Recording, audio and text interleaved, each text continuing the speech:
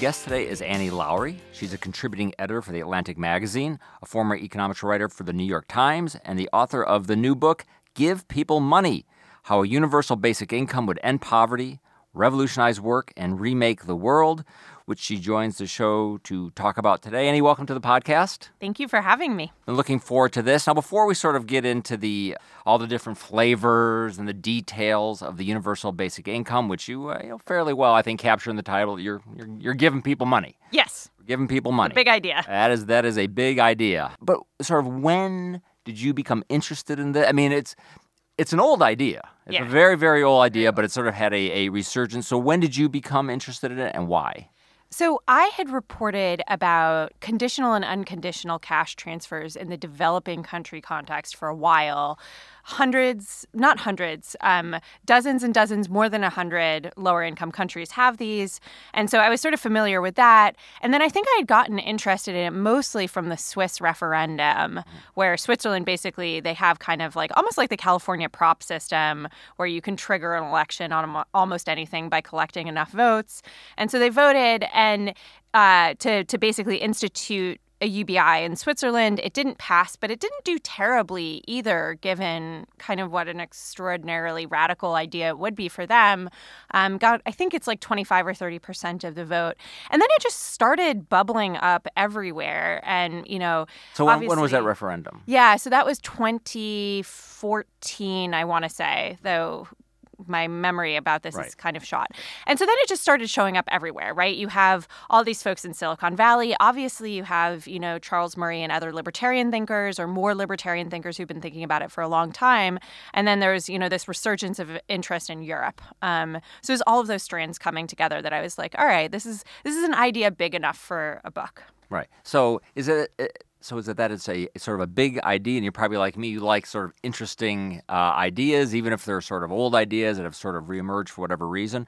But was there anything in particular that attracted you to where you obviously you think, oh yeah, this not only is it a big idea, but it may actually be a good idea, which aren't always the same thing. Yeah, absolutely. So, I mean, I like thinking of UBI, and, if you read the book, you'll see that I'm in many ways enamored of it and in many ways not, right? It's a blunt tool. It's a big tool. It gets to this question of what are you actually trying to do by arguing that you should implement it? But it's like a jungle gym, right? It lets you think about history. It lets you think about why we have what we have right now. It lets you think about sort of radical feminist economics. It lets you think about work as a social structure. And there's not that many policy, it's like taxes, sort of just in the enormity of it, right? And so I liked that it has this kind of philosophical and historical background. And then it just really lets you, in some ways, I even think it's even just better, in letting you apply these principles and look at what we have. It's just interesting. It's a really deep idea, which is not always, true if you're talking about. Right. I mean, I was trying to think why again, it's, and if you want, you probably know well the history of the idea, but it's sort of returned. I started thinking, why. I went over to Google Trends. Yeah. And I put in universal basic income, yeah. And right around late 2015, it just sort of skyrockets. Yeah. It's continuing to skyrocket. I'm sure because of the book. It is an accelerant to the skyrocketing. So I want to think one obvious is that we've had a very sort of we had a terrible recession, yep. A weak recovery. People started, I think, worrying about very high unemployment forever because the recovery is so weak. So you take that. Right. You have also sort of the whole kind of rise of the robots yep. Issue, which is interesting because that UBI took off around the same time as the AlphaGo thing, Yeah. So I think that wasn't the only reason. I think people started worrying about robots taking all the jobs. Right. And then I think you had also Silicon Valley, yep. Sort of pushing it. This is before they were all evil, when we still liked people from Silicon Valley. So they were talking about it, I think, because they at least saw what was happening in their sector, and they started to think, well, gee, maybe they will take all the jobs. And if you're a smart person from Silicon Valley, that means you probably think you're smart in everything. So yes. you Google my technology is going to take all the jobs. How would I fix that so people don't come after, all the Luddites don't come after me? Oh, beautiful elegant solution. Exactly. Universal basic income. Right. Aren't I brilliant and benevolent? Aren't I so smart? So I've come up. I could easily explain why. I don't know why economists did not think of this before, but I have a solution. So You're all welcome. Right. So that's right. So I think all these things sort of kind of came together, and it resulted in your book, and certainly many articles. Now, again, many flavors of the universal basic income. Libertarians have like a version. Yes. People on the left have a version. Yeah. Just very briefly, what are those versions, and what do you like? Yeah. So, and actually, just to pick up on the thread that you mentioned, I do think that you gestured to something really important. And I don't know what I think about this, but I think it's interesting, right? So you have the development of the modern welfare state that rises out of this transition from feudalism to mercantilism, capitalism. This happens in Europe, right? So you have all of these people who are sort of dispossessed from the land that they're working on. They become wage laborers, and all of a sudden a system needs to grow to help support them because a lot of them are unemployed. And so I think that there's this argument, and again, I don't know what I make of it, but I think it's fascinating that with AI and technology and globalization, we are moving to a new form of economic reality that we're not even going to, we're going to see the period from 1500 to now as being one period, and then we're going to move into a new one, and we'll need new social structures and governmental structures to support it. And I think it's a really I don't know how you would test that. Your argument doesn't depend on that, does it? No, it gosh, depend, no. Right. It's just an argument that's kind of made about it. That's sort of the more, I mean, what sort of, I think, captures people's ideas. Yeah. People who do worry about that. Right. Because if you're saying, because I mean there are a few quotes in the book people saying this is a big change. So if you're going to have a big change, there must be a reason for the big, and that would certainly be like 5 people owning all the robots and the rest of us that would be a big change. But your argument doesn't require no. And super intelligent AI. No, and I'm not even sure I don't think we have any idea what AI is doing to the economy or how it's going to. I think if you think that you know that, then I'm impressed by your intelligence, but I don't know. But yeah, to your point, right? So you have this libertarian conservative argument, which is basically the government shouldn't be trying to micromanage people's lives. So in the SNAP program currently, in some states, you can buy sweet potatoes, but not white potatoes. That's food stamps. Yeah, sorry, food stamps. So let's stop doing that. Let's get rid of HHS and all of these other huge departments and just give people money. So this is Charles Murray's argument. He's been making it for 20, 30 years now. Then you have, the liberal argument, which is that our system right now is not redistributive enough. You have an alarming number of people in poverty given how wealthy the country is. So UBI might be something to create a true backstop, like a true insurance. So we're going to say nobody is going to fall down below some level, and we're going to do that. And then the sort of third, I think, big strand of argument comes from Silicon Valley, which is, they're like, we're sorry, we're going to take all of your jobs. But instead of having your nice $65,000 a year job as a truck driver, you'll have $12,000 a year as a UBI, so you'll be fine. Right. Which is an insane argument, but is indeed the one that they're making. And you can spend your time being a superhero in your VR goggles. Yeah, exactly. You'll have great video games. Right. You can make art or whatever it is. So that's kind of those 3 arguments. Right. And so I don't think, and then I would say that there is a 4th argument, which is probably it's a related argument, but it's the idea that to the liberal argument, we should have an income guarantee. So Richard Nixon actually was into this idea. Basically say we're going to use the tax code, we're going to implement a negative income tax, we're going to eliminate poverty. It's kind of a clean and easy solution. Costs something like $200 billion a year currently, which is a lot of money, but it's not like trillions of dollars, right? It's not a totally crazy amount of money. You could certainly finance it with small changes in the tax code or, reducing other programs.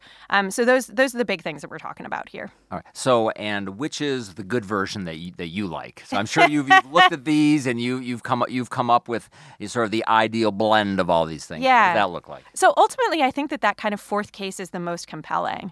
I think that we have alarming rates of especially child poverty in this country, and we have not really taken the steps to ameliorate that. And so, you and I could have an argument about how bad poverty really is, how many Americans are really living without cash poverty, but I don't think that, you know, and the consumption among poor people has gone up, even if in some cases their income has mostly, where it has gone up, it's been because of an increase in benefits. But I do think that there continues to be just an alarming amount of stress in some communities. I like the idea that the United States would basically say, you know what, like, we're not going to punish kids for the failings of their parents. We're going to go ahead and do this through either a universal cash grant for kids or negative income taxing, which is, you know, a pretty clean and straightforward way of doing that. And I think would be pretty good investment in, especially, again, young people. Right. Now that version, it sort of reminds me. This is I remember I read this somewhere. It's like whenever there's like a really like popular movie, you know, they want to make a TV show out of it. Yeah. Right. So but it's not going to be as good. Yeah. Right. So I remember like there was a great movie, and I'm dating myself, called The Bodyguard with Kevin Costner and Whitney Houston. Fantastic. Yes. And then they're like, we're going to make a TV show out of it. Right. And now you're not getting Kevin Costner. Right. You're not getting Kevin Costner. Maybe if you're lucky, you get like a Mark Harmon. All right. And if you're really not lucky, you're probably getting David Hasselhoff. Let's be honest. All right. But no one wants to buy that version. All right. So the version of UBI, I think, which again really attracts people, is sort of the Silicon Valley, beautiful, elegant, the one that the libertarians like, which you replace this morass with this one check. It's simple. Yep.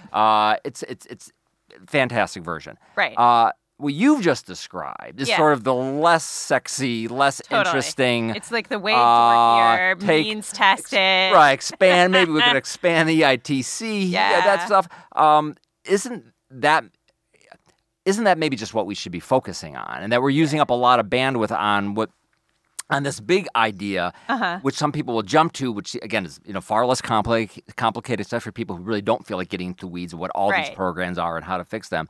And is that really? I mean, again, that wouldn't make probably a particularly interesting book. It's more like a policy paper or a very big book, which people aren't going to read.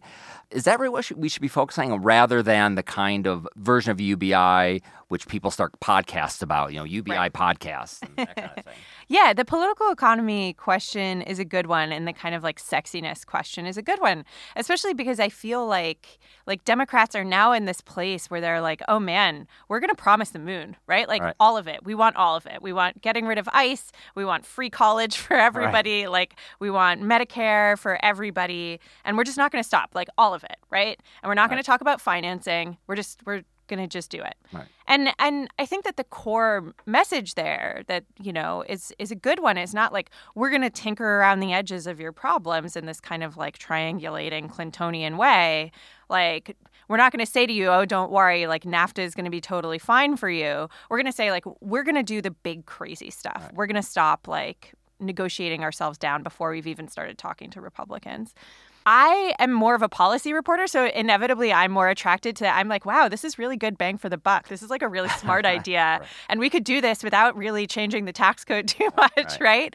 And so I feel like I'm very over my skis in thinking about these kind of normative questions of maybe you do just want the big radical thing. Maybe that's what people are asking for right now, especially that we're in this really hyper-polarized partisan climate in which I do think to a certain extent people on both sides are promising the world. Right. Well, if you have one side, during the campaign, you had the Republican nominee not only promising the giant mega wall, but I think at one point a $13 trillion tax cut, just big ideas, and annex Canada, right? And they don't care about. So why are we talking about EITC expansions or some sort of a public-private partnership infrastructure plan or infrastructure bank? Let's do a bottom-up pilot. Right. Bottom pilot program and account.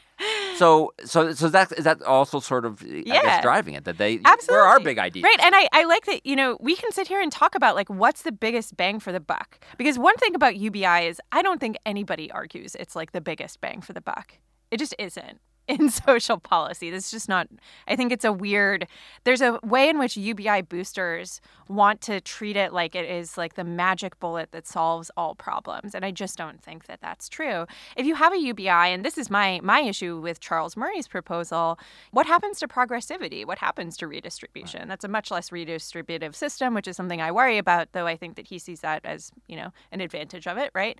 And so, But the nuts and bolts really matter, right? Like EITC expansions really, really matter.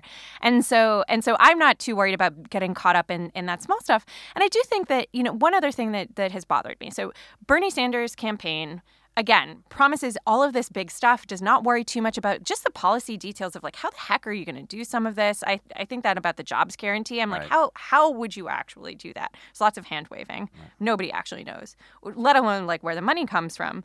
But, just sort of saying like, we're going to end poverty. Like I think that's kind of catchy. I think that's like a good thing. We're going to end poverty for kids. Like, let's just do that. Kids don't vote. That's a bummer. But, like, I think that is – forget how you're explaining how you're going to do that with negative income taxes and, they're less complicated than they seem, but you would need, like, this, that, and the other thing. Like, let's do that. Like let's have that moral. Big goal. Yeah. Yeah. Because the other, and I've already given me the completely probably ridiculous Kevin Costner example. I wonder if he's actually going to leave that. I'm stepping into defending the Hoff here. What it also makes me think of is like the idea of the flat tax on the right. Yeah, totally. It's sort of there, but it used to be like, there was a point there, like, especially like in the 90s where, it was end of the year, big government's over. Totally. It was really a hot issue. And on the left as well. I remember going to a thing, and again, just dating me, when Dick Gephardt, on the left, man of the unions, he had a flat tax plan. So everybody it seemed like the magical cure. And the criticism with this, again, a beautiful, elegant idea. Again, I'm so simple. Very simple. But then they think, well, how would it actually work? Because there's distribution problems where you want everyone, paying the same tax. And gosh, once it went through the meat grinder of reality, wouldn't there not be just one tax? Once at some point somebody say, maybe there should be a surtax for like super rich, or here's a new program, and maybe there should be a tax to vote. So it's unlikely to stay exactly pure. Flat tax. Right. It's not, I remember going to when Steve Forbes ran for president. Yeah. At his initial press conference, he's like, "I have the true purest flat tax. They all have the ER. Their taxes are flatter. Or simpler. Mine is flat. It's simple." And to all the real UBI enthusiasts, isn't that the exact same problem to people who really want this purest UBI plan? Yes. Is that it's not going to stay simple. It's going to go through the meat grinder of political reality. Right. People are going to say, well, everybody shouldn't get the same amount of money. Yeah. Or even if it's mean tested, certainly, people with some disabilities should get more. Right. It is really sort of a, I don't want to use the word fantastical, but it is a little bit like fantasy policy making. Right. And I'm a defender of means testing. I think means testing is really important and really good, right? Like under none of your scenarios would you want to, be cutting Bill Gates a check. Yeah, that's a classic example. It's always Bill Gates. I think if you are cutting Bill Gates a check,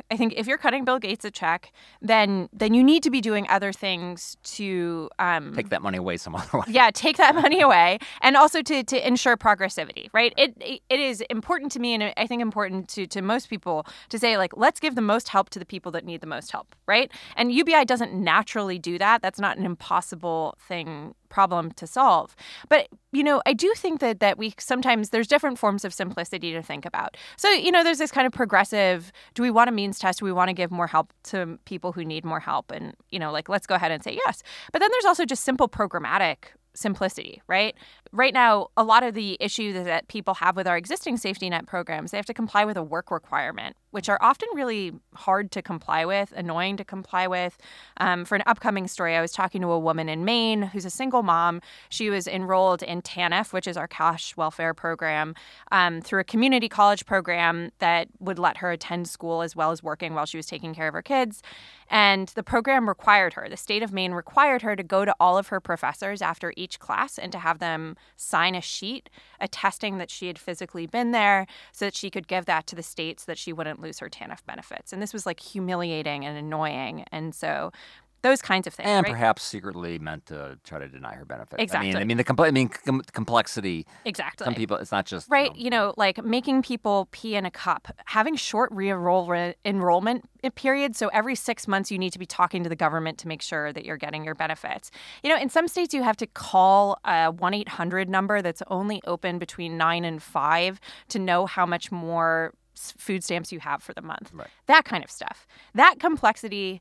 And in a lot of cases, states and the federal government are increasing that kind of complexity. We know that it leads people to drop out of programs. We know that it puts a disproportionate burden on people who might have language and literacy challenges, right? Maybe they can't read, so it's pretty hard to interact with the government in that way. That kind of complexity. Well, I think we're trying to get all those people out of the country right now. I think there's exactly. a movement to get there's another way of eliminating that issue that some people are toying with, unfortunately. But that kind of complexity, there's a really good argument for just getting rid of all of that stuff. Make it so that you automatically get something if your income is low because the government has your tax return anyway. Right. And so I think that like simplifying things, getting rid of all of these like social workers who have to deal with these people who are calling to be like, wait, I just got sanctioned for X, Y, or Z reason.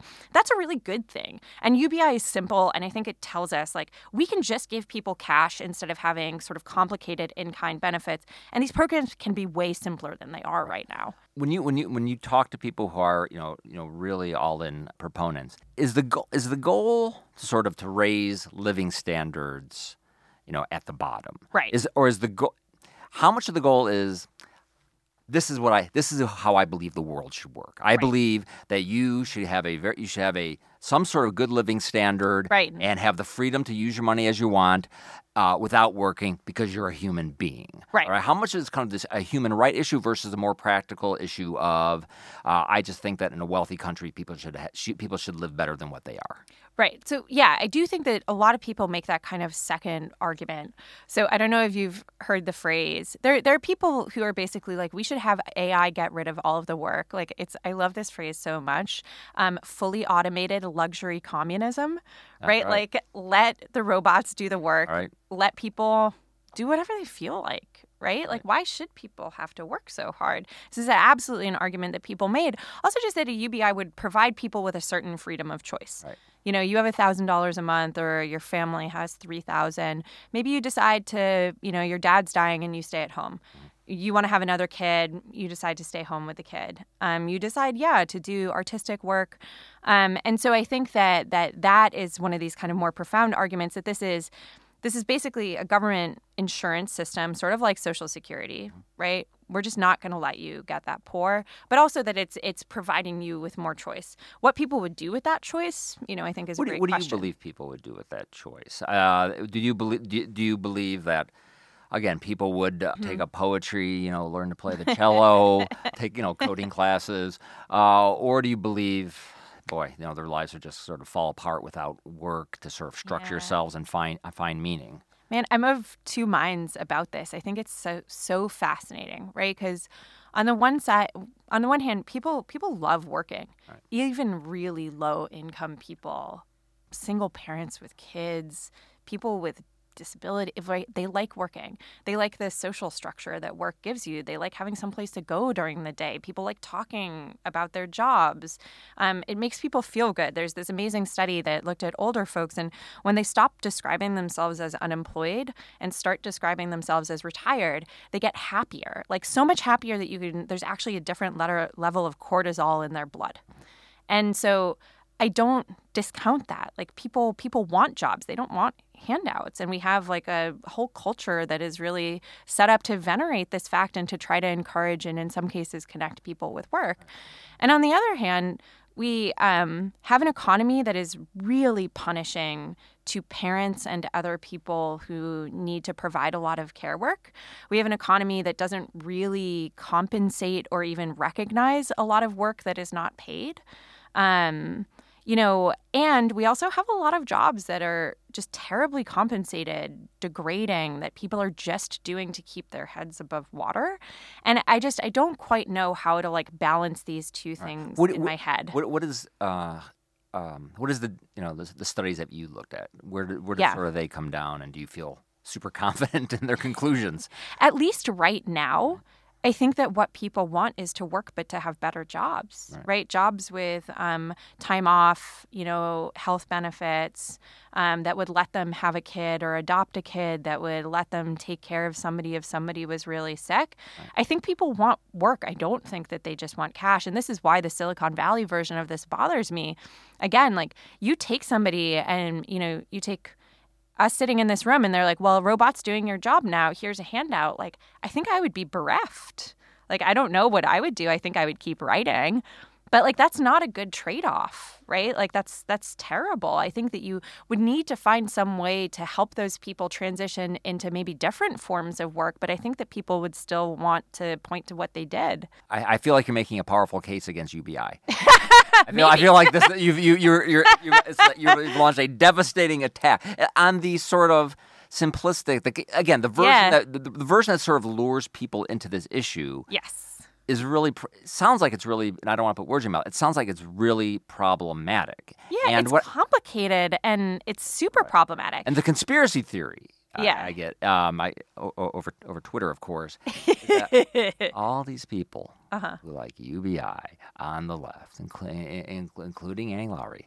This isn't about UBI. It's just sort of conditioning us to accept more redistribution. They know that's not going to happen. The politics are terrible. People, taxpayers are never going to go for it. They're never going to say that everyone should just get a check. Yeah. And what you, Annie Lowrey, are really trying to do is just kind of expand like people's thinking, open the Overton window or whatever. Yeah. To just accept a lot more redistribution. Right. That is that your secret plan? That might not be wrong. I was having dinner with some friends of mine who are kind of like true blue libertarians, right? Like not conservatives, real libertarians. Right. And I described UBI as a Trojan unicorn, right? Like this is just like the way that you condition people. Yeah, exactly. To do just that. I'm not even sure that that's wrong exactly.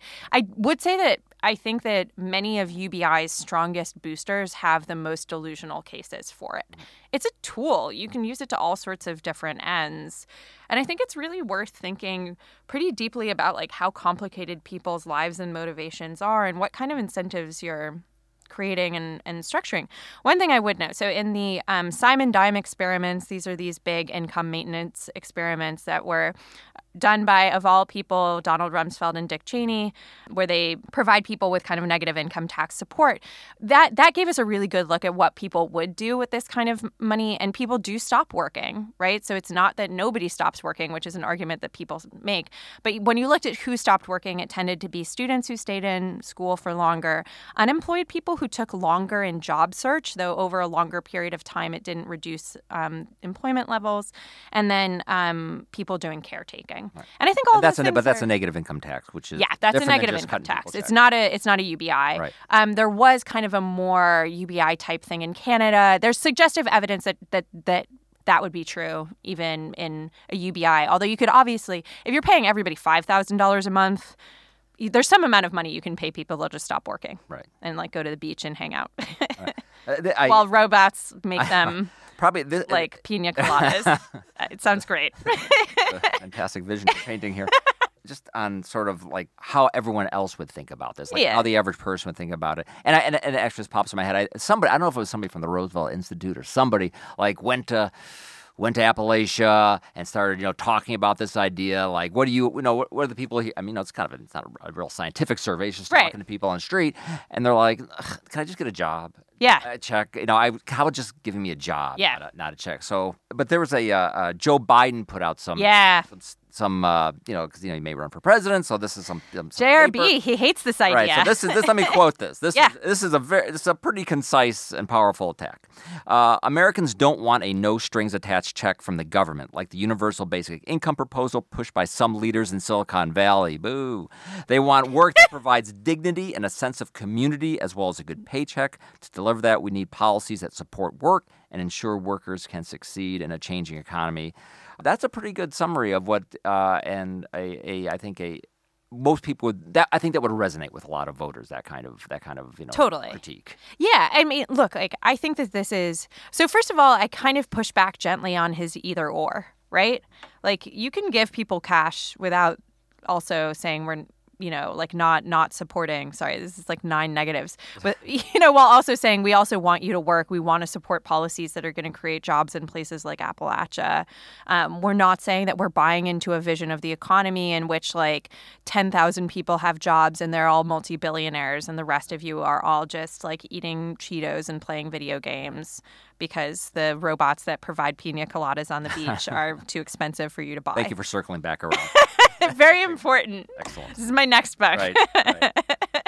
And what's kind of crazy is that then Barack Obama, he was speaking at Nelson Mandela's 100th birthday, and he kind of signed on to this sort of like moonier, more future-focused vision of like, if we're going to have more inequality and it's going to be driven by AI and we're going to see mass joblessness and, we're already seeing these distributional concerns, maybe we do need it. So those two are at loggerheads, I guess. Right. I mean, some people... They don't. Another reason they kind of like the idea is they don't like sort of the paternalism of saying like, here's this is your voucher or money for housing. This is for food. I mean, what do you think about that? I mean, even if there are some studies showing that a large number of people, if they got a check, they would use it for what they're supposed to. They're not going to. But I mean, I don't know what the magic number is. If it's 1%, 5%, 10%. Right. But some portion of these people and people with children. So we're going to feel some sympathy, especially going to feel some sympathy there, are going to blow this money. Yeah. And those instances will be highlighted in the news. That to me seems like a very weak point for the give people money argument, that some people are going to misuse that money. Oh, yeah. I think this is like a terrible. So first of all, my question is always, so what? Say you're getting you're getting cash or whatever. You have a kid. What the government is trying to do is ensure adequate consumption among your kid. If you misuse the money, like, who cares? Right. We have so many studies on this showing that people who buy food with food stamps consume almost exactly the same type of food that everybody else does. The consumption of fast food is almost identical among really high-income people and low-income people because fast food is inexpensive and delicious, right? Like, I don't worry about it. We have study after study after study showing that when you give people cash, their consumption of vice goods does not increase. What happens is they consume more. They don't tend to change their basket of consumption. And so, some people are going to waste the money. I feel like we just need to say, like, okay, cool. And, we have program, like, that's fine. Like, whatever. We're not going to punish. But those instances would be used, would be used to completely sort of undermine support. Because, just like look at the immigration debate. Sure. When every crime committed by an immigrant is now being highlighted, saying we should send them all back, or they're all criminals. So it doesn't take much. Right. But there's this. I do think that you can kind of get around this. Where are the stories saying these people got a mortgage interest deduction, and look what they did?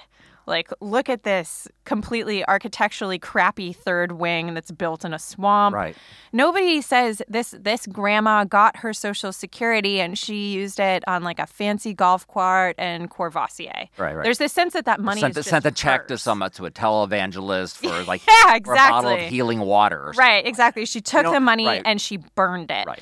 And for Social Security, it's because there's this like understandable, but I think somewhat incorrect sense that the money is theirs. They paid it in and then they got it back.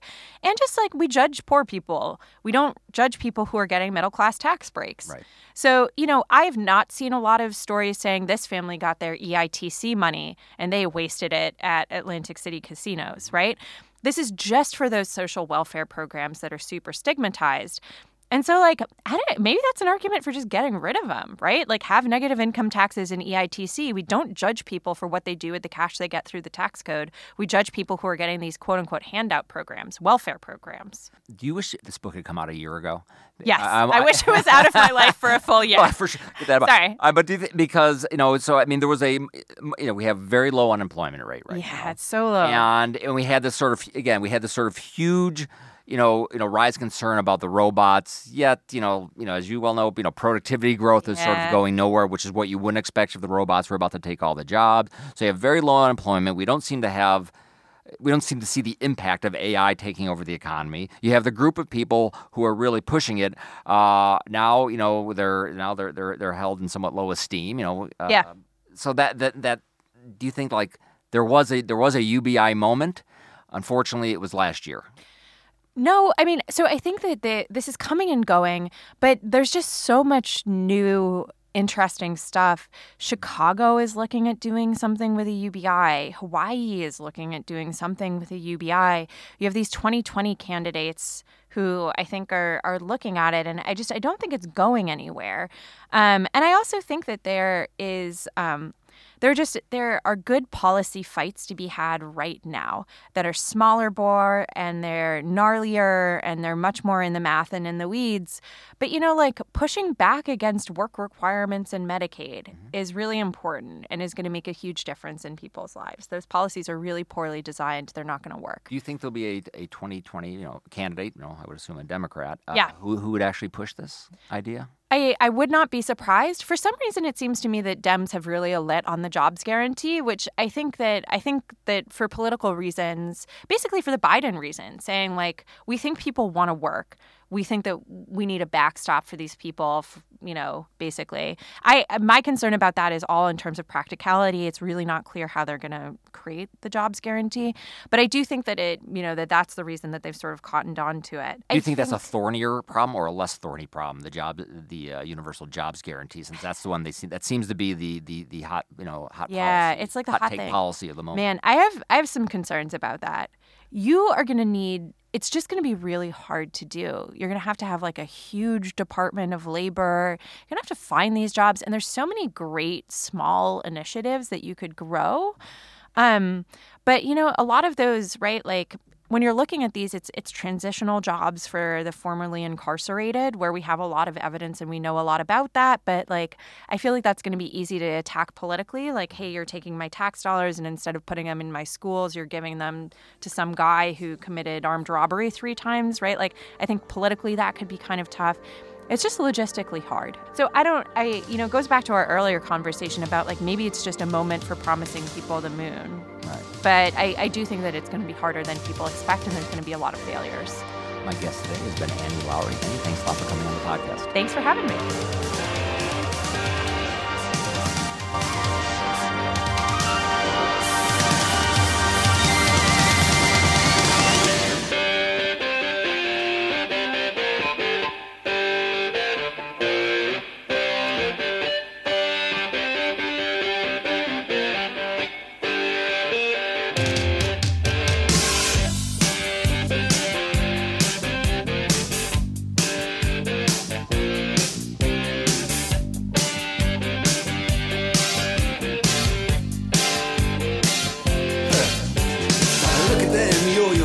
That's the way you do it. You play the guitar on the MTV. That ain't working. That's the way you do it. Money for nothing and your chicks for free.